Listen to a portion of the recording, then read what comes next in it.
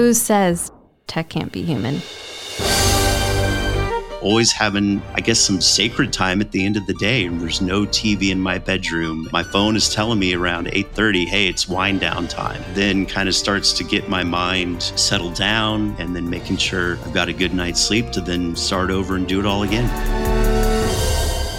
Welcome to the Hacker Valley Studio podcast.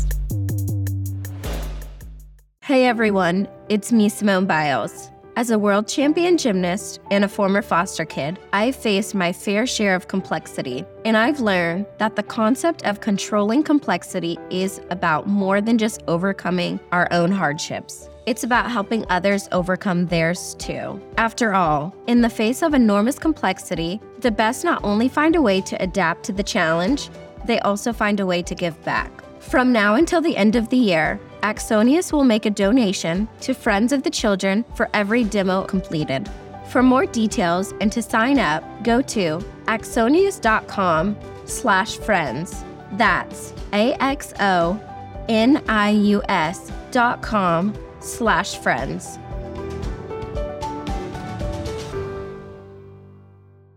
What's going on, everybody? You are in the Hacker Valley Studio with your hosts, Ron and Chris.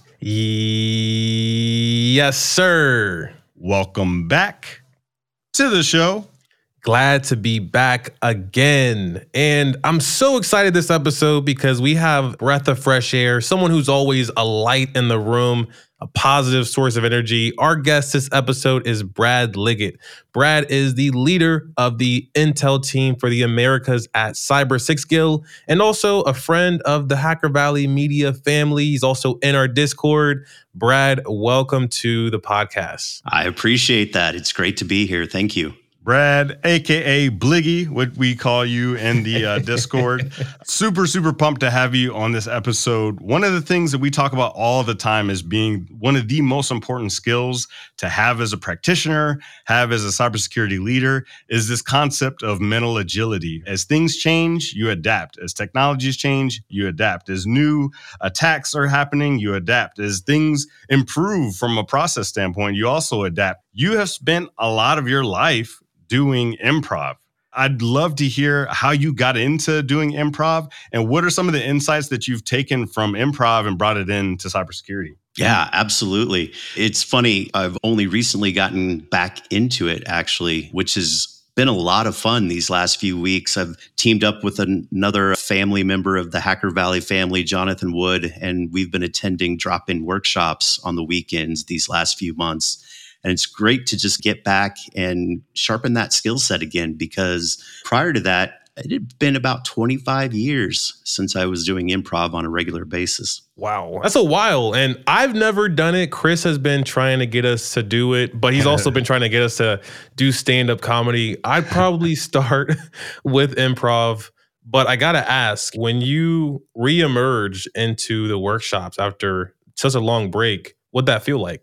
It felt like I was doing it for the first time, to be quite honest. We would come into these drop-in classes, and I'm sure you could find them in your city, so definitely look for them. But we'd go around the room and introduce ourselves, and they would ask, has anyone had any exposure to improv before? And I would say, yes, but it's been since 1997. And so we all get a good chuckle and say, okay, you're a newbie again. First, I got to ask, is Jay Wood any good? He seems like the type that is pretty good at whatever he does. I'd be curious to hear your perspective. He is a natural. In fact, after the very first class that we did together, first of all, he had people in stitches. These are typically 90-minute sessions on a Saturday afternoon. And he immediately walks in, we do some warm-ups, and he's just in the zone and has people in stitches. I'm telling him that he missed his calling. He's just a natural in any social situation where, whether you're at a happy hour or whether you're at a team dinner, he's always going to have questions. He's always going to be curious. And I think that he brings that in and then just can think on his feet so quickly that, yeah, he has people just cracking up. I love it. And when you think back to maybe your early days or maybe even when you reemerged into improv, is there a memory or a story that you take with you that impacted your cybersecurity career the most? Is there a skill that you called upon during an interaction with a customer or maybe a problem set that you had to deal with where you could really lean on that improv muscle? Sure. Well, I think the whole basis of improv is this whole concept of yes, and you're always wanting to move the scene forward. And so certainly when I was younger in my career as either in network security or even when I began doing sales engineering type work, the whole concept of moving the meeting forward and making sure that there's no uncomfortable silences. Be prepared, have an idea of what you want to talk about. But inevitably, the client you're talking to, everyone's going to be unique, especially in cyber today. Everyone's environment is different. They're running different tool sets. They're maybe at a different maturity level. So always having this concept of being curious and moving the scene forward or talking about different things, I think is something that's really helped me quite a bit in my career. So let's talk about some of the other things that have helped you with both, because I would imagine that when you're doing something like improv, you're pulling from a wide variety of skills or things that you know. And same for cybersecurity. We're dealing with an unpredictable attacker that is constantly finding out new things. What do you think is the nexus or the glue that holds these two interests together for you? Sure. That's a really good question. One thing is just always being a learner and always reading and always thinking through things. I think back to when I was doing this back in the 90s, one of the things that we would do during the week is go see a movie or watch the latest TV series. Because in improv, you're always asking the audience for suggestions for a scene. And if they throw up like a Seinfeld reference and you haven't seen that Seinfeld episode or haven't even watched Seinfeld at all, for example, you're not really going to have a good way to get the scene going or that type of thing. And so I think the same thing occurs, especially in cyber, with the latest attack vector or the latest way that they're running their TTPs. You always have to be reading. You always have to be aware of what's going on in the environment out there in the world so that as those things come up, at least you can somewhat talk to them and start to put those pieces together. When my real first exposure to any, aside from like your local improv, has been Middleditch and Shorts. Have you watched that on Netflix? No, I haven't. See, this is a great example where I guess I haven't done my research. Definitely check it out. I think right now they have 3 episodes. And what they do is in the very beginning, they pull a bunch of information from the audience, much like you're saying, and then they go through an entire hour of doing improv. And I tell you, like, from my perspective, I know comedy is subjective, but they seem like they're some of the greats out there because I'm just in stitches the whole time. I'm even baffled by their ability to remember some of the details that they pulled out of the audience later on in the episode. When it comes to having a memory and keeping track of conversations when you're having a conversation with cybersecurity practitioners, is there a mental model that you use to remember, oh, this is a problem that they're dealing with, or this is something that I need to be sure I bring up at the right time? How do you mentalize these conversations, whether you're up on stage or talking to a practitioner? Yeah, so that's a really good thought. Obviously, always taking notes, and I'm not trying to write down literally everything they say word for word. But the things that stand out, I'll want to make sure I put a little asterisk next to it, write it down, because inevitably when they mention something, especially since I've been doing this for as long as I have, there will be something in my mind that kind of pops up. And I want to make sure that I tie the two together at some point. And especially in improv, we would write things down on basically a really large form notebook and have it off to the side of those things because the callbacks are really important. And the callback meaning, like you say, you get through maybe 30, 45 minutes of the sketch. And this whole time the audience may be thinking, oh, they're not using this suggestion because it's too hard. But then 30 minutes later, when it comes back into play and you have that quote unquote callback, that's when people go, oh, there, nice work with that. Yeah. And the same thing goes with working with clients in cyber as well. So I pick up on things. I don't want to cut them off. I don't want to cut off the flow. And so I'll write these things down off to the side. I have a whiteboard desk that I sit at. And so I've got these dry erase markers. And I'll write these things down as they come up to make sure that by the end of the talk or the end of the meeting that we've covered everything. And I'll make sure that we come back to these things that I've heard. Got a question for you. Okay. Do you want to play a quick game of improv? Well, what do you have in mind? I'll be the judge, and I figure maybe you and Chris could be the improv actors for us. The subjects? Exactly.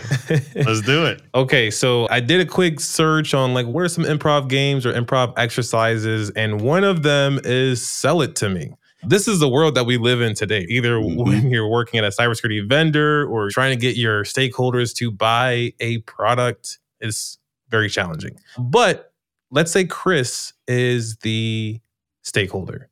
You are the cybersecurity practitioner that needs to sell to your stakeholder. And what you need to sell to them is a new browser technology, a new, safer, more secure browser technology. I see that's one of the trending topics when you look at emerging tech. So you need to sell Chris, your stakeholder, hey, I need $150,000 for this technology solution. Okay. All right, let's do it. So that's what we're going with. I'm down. Okay. And you get a bonus point if he cries or laughs. So now I have to really mesh two worlds is what you're saying. The professional cybersecurity vendor world with comedy. So Exactly. making him laugh at some point. Oh boy. And we're not on video. So are we I on a can't make phone a funny call? face. Yeah, are we on a phone call? Yep, you're on a phone call. Okay. Coolio. All right, I'll answer the phone. Hello, this is Chris. Hey, Chris, it's Brad here. I don't know if you've heard of our new technology, but I'm pretty sure that you're looking at your Google Chrome browser right now and you have an update button in the top right-hand corner that you haven't clicked. Oh, how did you know that? I'm looking at the same one myself, honestly. But what if I told you that my company has a new browser technology that will do all of this in the background, as well as keep all of your people in your organization safe from any zero-day attacks moving forward?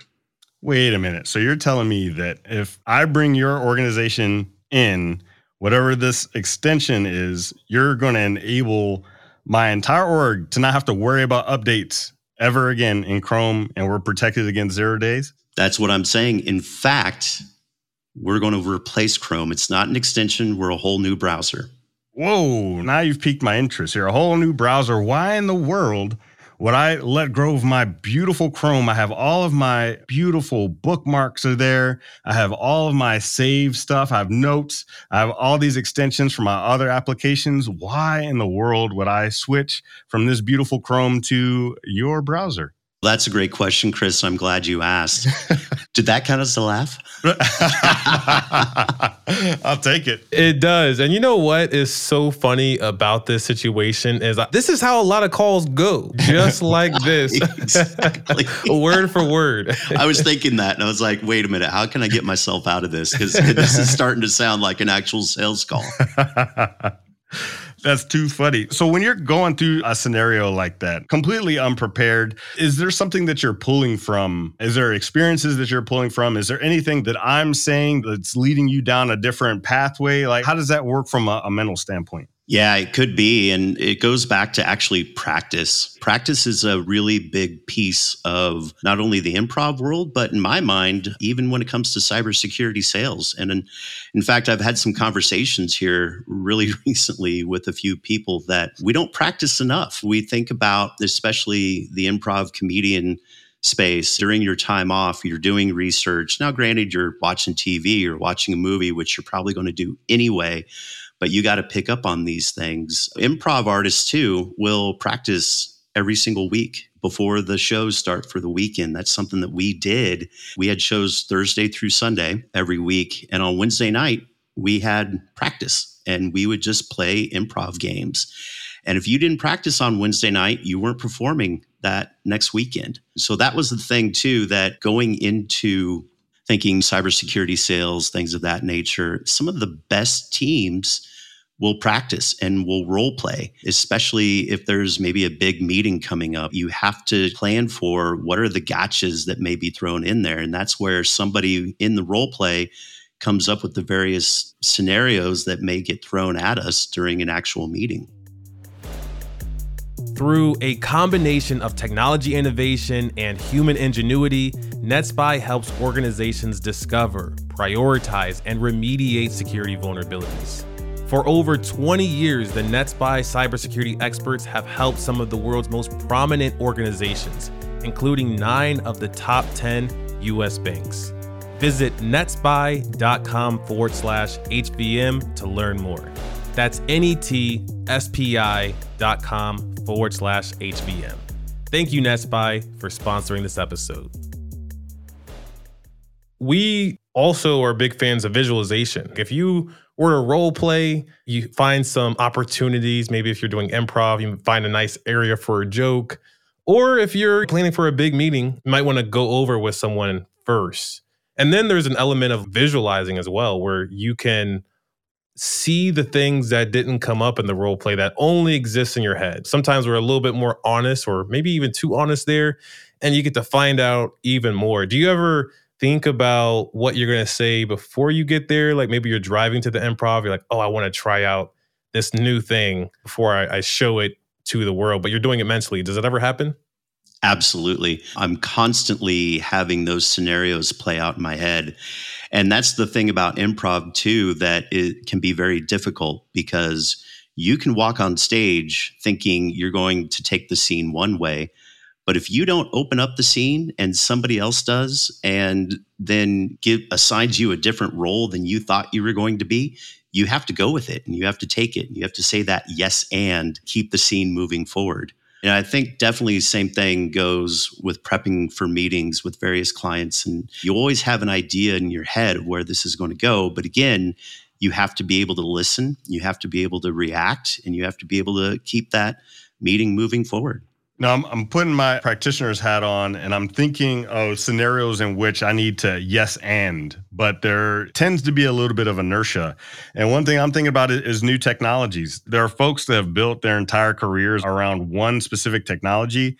And what happens if that technology goes away? Sure, we can fight it all we want, but really what we need to do from that perspective is say, yes, this technology is coming, and I'm going to do X, Y, and Z to make sure that I'm still as proficient as a practitioner as I can be.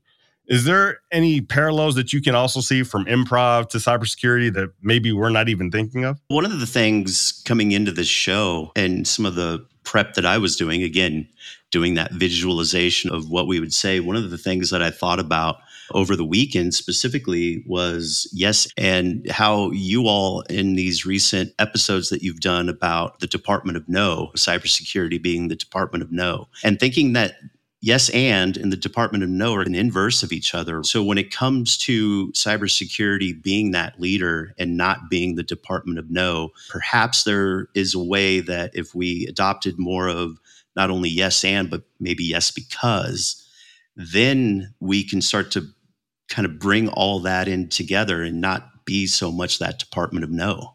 I think there's a bit more to it, and I think there's some more that you could share on top of it. And we know that you love games, not just video games, but board games, crosswords, Dungeons and Dragons. And I think when we bring that element of play into work, it changes everything. I try to do that as much as I can. I appreciate that Chris, is my partner in crime, and he tries to bring play in as much. But I think maybe some organizations do or don't. What has been your experience with like games or bringing an element of play in cyber? That's a good question. So speaking of Dungeons and Dragons, it's something for me that I only began during COVID. We were facing this lockdown, the 2 weeks to flatten the curve and nobody going out. And somebody texted me and said, hey, do you want to join this D&D group that we're getting together? We're going to play on Discord. It's all remote. We've got nothing else to do. I said, yeah, this is great.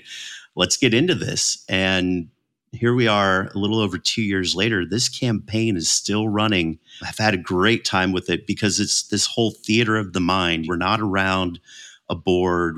We don't actually have physical dice that we're using. And we don't even really have a map per se, maybe like a high level overview. But that dungeon master that's creating and building this world that we all have using this theater of the mind, I think it's been a lot of fun for me. In fact, I think a lot about maybe tabletop exercises And those are something that I've been wanting to explore. How can we take this theater of the mind, maybe even some improv type skills and exercises, and put them into these cybersecurity tabletop exercises that companies are running? Yeah, one of the things that you're mentioning now is these ideas of tabletop exercises. And I think of some of the smaller games that we used to play in different teams, which we did. Netflix, we called it Wheel of Misfortune. At another company, we called it something different. But what we would do is about every Friday, whoever was on a call, we would put them in the hot seat and we'd give them a fake incident that they had to respond to. We didn't have a lot of assets to show them, no logs or anything. It basically had to be this thought experiment, this thought theater that we have going on. And it's honestly a beautiful song and dance when it comes to giving someone an input. And then they say, okay, with that input, I would do X, Y, and Z, and then keep it moving forward. I think there's a lot of space, to Ron's point, when it comes to play and being able to have fun with cybersecurity, use your creativity, because I think that's one of the things that we tend to push down a little bit when we're in our cybersecurity mindset, and that's the creativity of it. What are some other ways that you can think of that would bring out the creativity more in our work, more in our teams, and more in cybersecurity across the board? Yeah, I think it's being able to have that aspect of play. We work hard, but we also should make sure that we play, and not only just do that individually, but even as teams, especially now that we're starting to open up and people are traveling, restrictions are getting lifted. I brought my team together a few months ago. We did a training in Denver, but then we took an evening and we all went to Meow Wolf. And I don't know if you all are familiar with the Meow Wolf installations, either in Santa Fe or Vegas, Denver. I think they're opening one in Texas here pretty soon. But they're this really immersive, interactive art installation. You could go through these and just kind of look at the art and say, okay, this is a lot of fun, but they also have storylines to them and puzzles to them.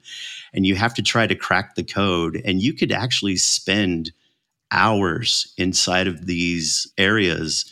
And that's what me and my team did. Anytime there was a computer terminal that we came across with puzzles on it, we just sat down and trying to break in, trying to find things, trying to find more clues, playing that different storyline. And I think these are things too that teams should be thinking about as they're getting out and getting together. It's not just always going to be about the training aspect and honing your skills and sharpening them, but you also have to take that time to have other types of these just activities that really brings that team together. Before we hit record here, we had a little conversation, and one of the things that we spoke about previously was your life having a lot of twists and turns, well, at least your career having a lot of twists and turns, but ending up in cyber and feeling like it's a perfect fit.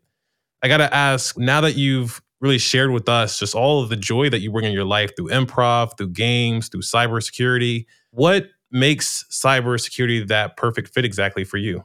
I think it's the ability to always tinker. I first really got into this piece of technology back in the early mid-90s when I got my first US robotics modem and dialing into BBSs and getting into IRC channels. And so I've always had this wanting to be trying different things, being on the forefront of technology, early adopter of all throughout my career. I've always wanted to play and tinker with technology. And I think that's why landing in where I've landed has just brought so much joy to me, because it basically takes what I was doing anyway, tinkering in the back end. 20 years ago, I set up my own free BSD servers and set up blog accounts and photo albums so that I could share with my family when I went on these trips to other countries and go explore and do these things. And you got to think this was pre-Facebook days. It wasn't just that you could open up the Facebook app and post a photo and talk about the city that you're in at the time. And so these were things I would just do at night on the side in my free time and my spare time. So again, having just that tinkerer mentality of always wanting to get underneath the hood of things, so to speak, is one thing. Again, that's why I feel like I'm really enjoying doing what I do today in the area that I'm in. When we began this conversation, we were talking about mental agility and how important it is for a cybersecurity practitioner. We were saying things change all the time. The attackers, the threats, the techniques, the technology, the teams, the environments, all of this stuff is constantly changing. What is that piece of wisdom or a philosophy that you think that people could take with them into work tomorrow to make them a little bit more agile and a little bit more improvisational? Okay, you've got me there. What can they take tomorrow? Whether it's a mindset or a way of thinking or a practice that they could take with them in order to be more agile when it comes to handling all the fires that they do from a day-to-day basis. Yeah, so sometimes it's hard to squeeze things in. The things that I've done personally is I carve out the time when it makes sense. To give an example, tomorrow I'm flying to Mexico City. And so on the plane rides, I will have my podcast list updated. I'll have my Kindle updated. And going into, that's when I will probably listen to the latest Hacker Valley. I'll listen to the latest Darknet Diaries. I will read the books that are on my to-read list on my Kindle. Another thing that's worked for me really well is the gym. The gym is something where I know a lot of people listen to music in their headphones in the gym, but for me, it's podcast time. That's where I'm squeezing things in. And so having the ability to squeeze in where it makes sense. And for me, it makes sense in the gym. It makes sense on an airplane and even downtime at the hotel. Obviously, we'll get a little bit of exploring in, but I'll also get back at a decent time because I'm there for a conference. And so I'll want to do some reading and I'll want to do some studying and I'll want to be ready for the day tomorrow. The next thing for me is always having some sacred time at the end of the day. There's no TV in my bedroom and my phone is telling me around 8:30, hey, it's wind down time. And that's when I'll dim the lights a little bit. I'll make sure that I'm caught up on the news. I'll do a crossword puzzle. And that then starts to get my mind settled down, starts to then I'm getting in mode for sleep and then making sure I've got a good night's sleep to then start over and do it all again. Gotta be prepared. Gotta take time for yourself. Brad, that is excellent advice. And thank you for jumping on the mics, taking some time out of your busy day and chatting with us. We would highly recommend everyone to check out Brad's social and stay up to date with him and all the great things that he's doing. We've dropped Brad's information in the show notes, no matter where you're listening. Brad, thank you again. And with that, we'll see everyone next time. If you found value in this content, it would mean the world to us if you shared it on social media, sent it to a friend, or talked about it over coffee.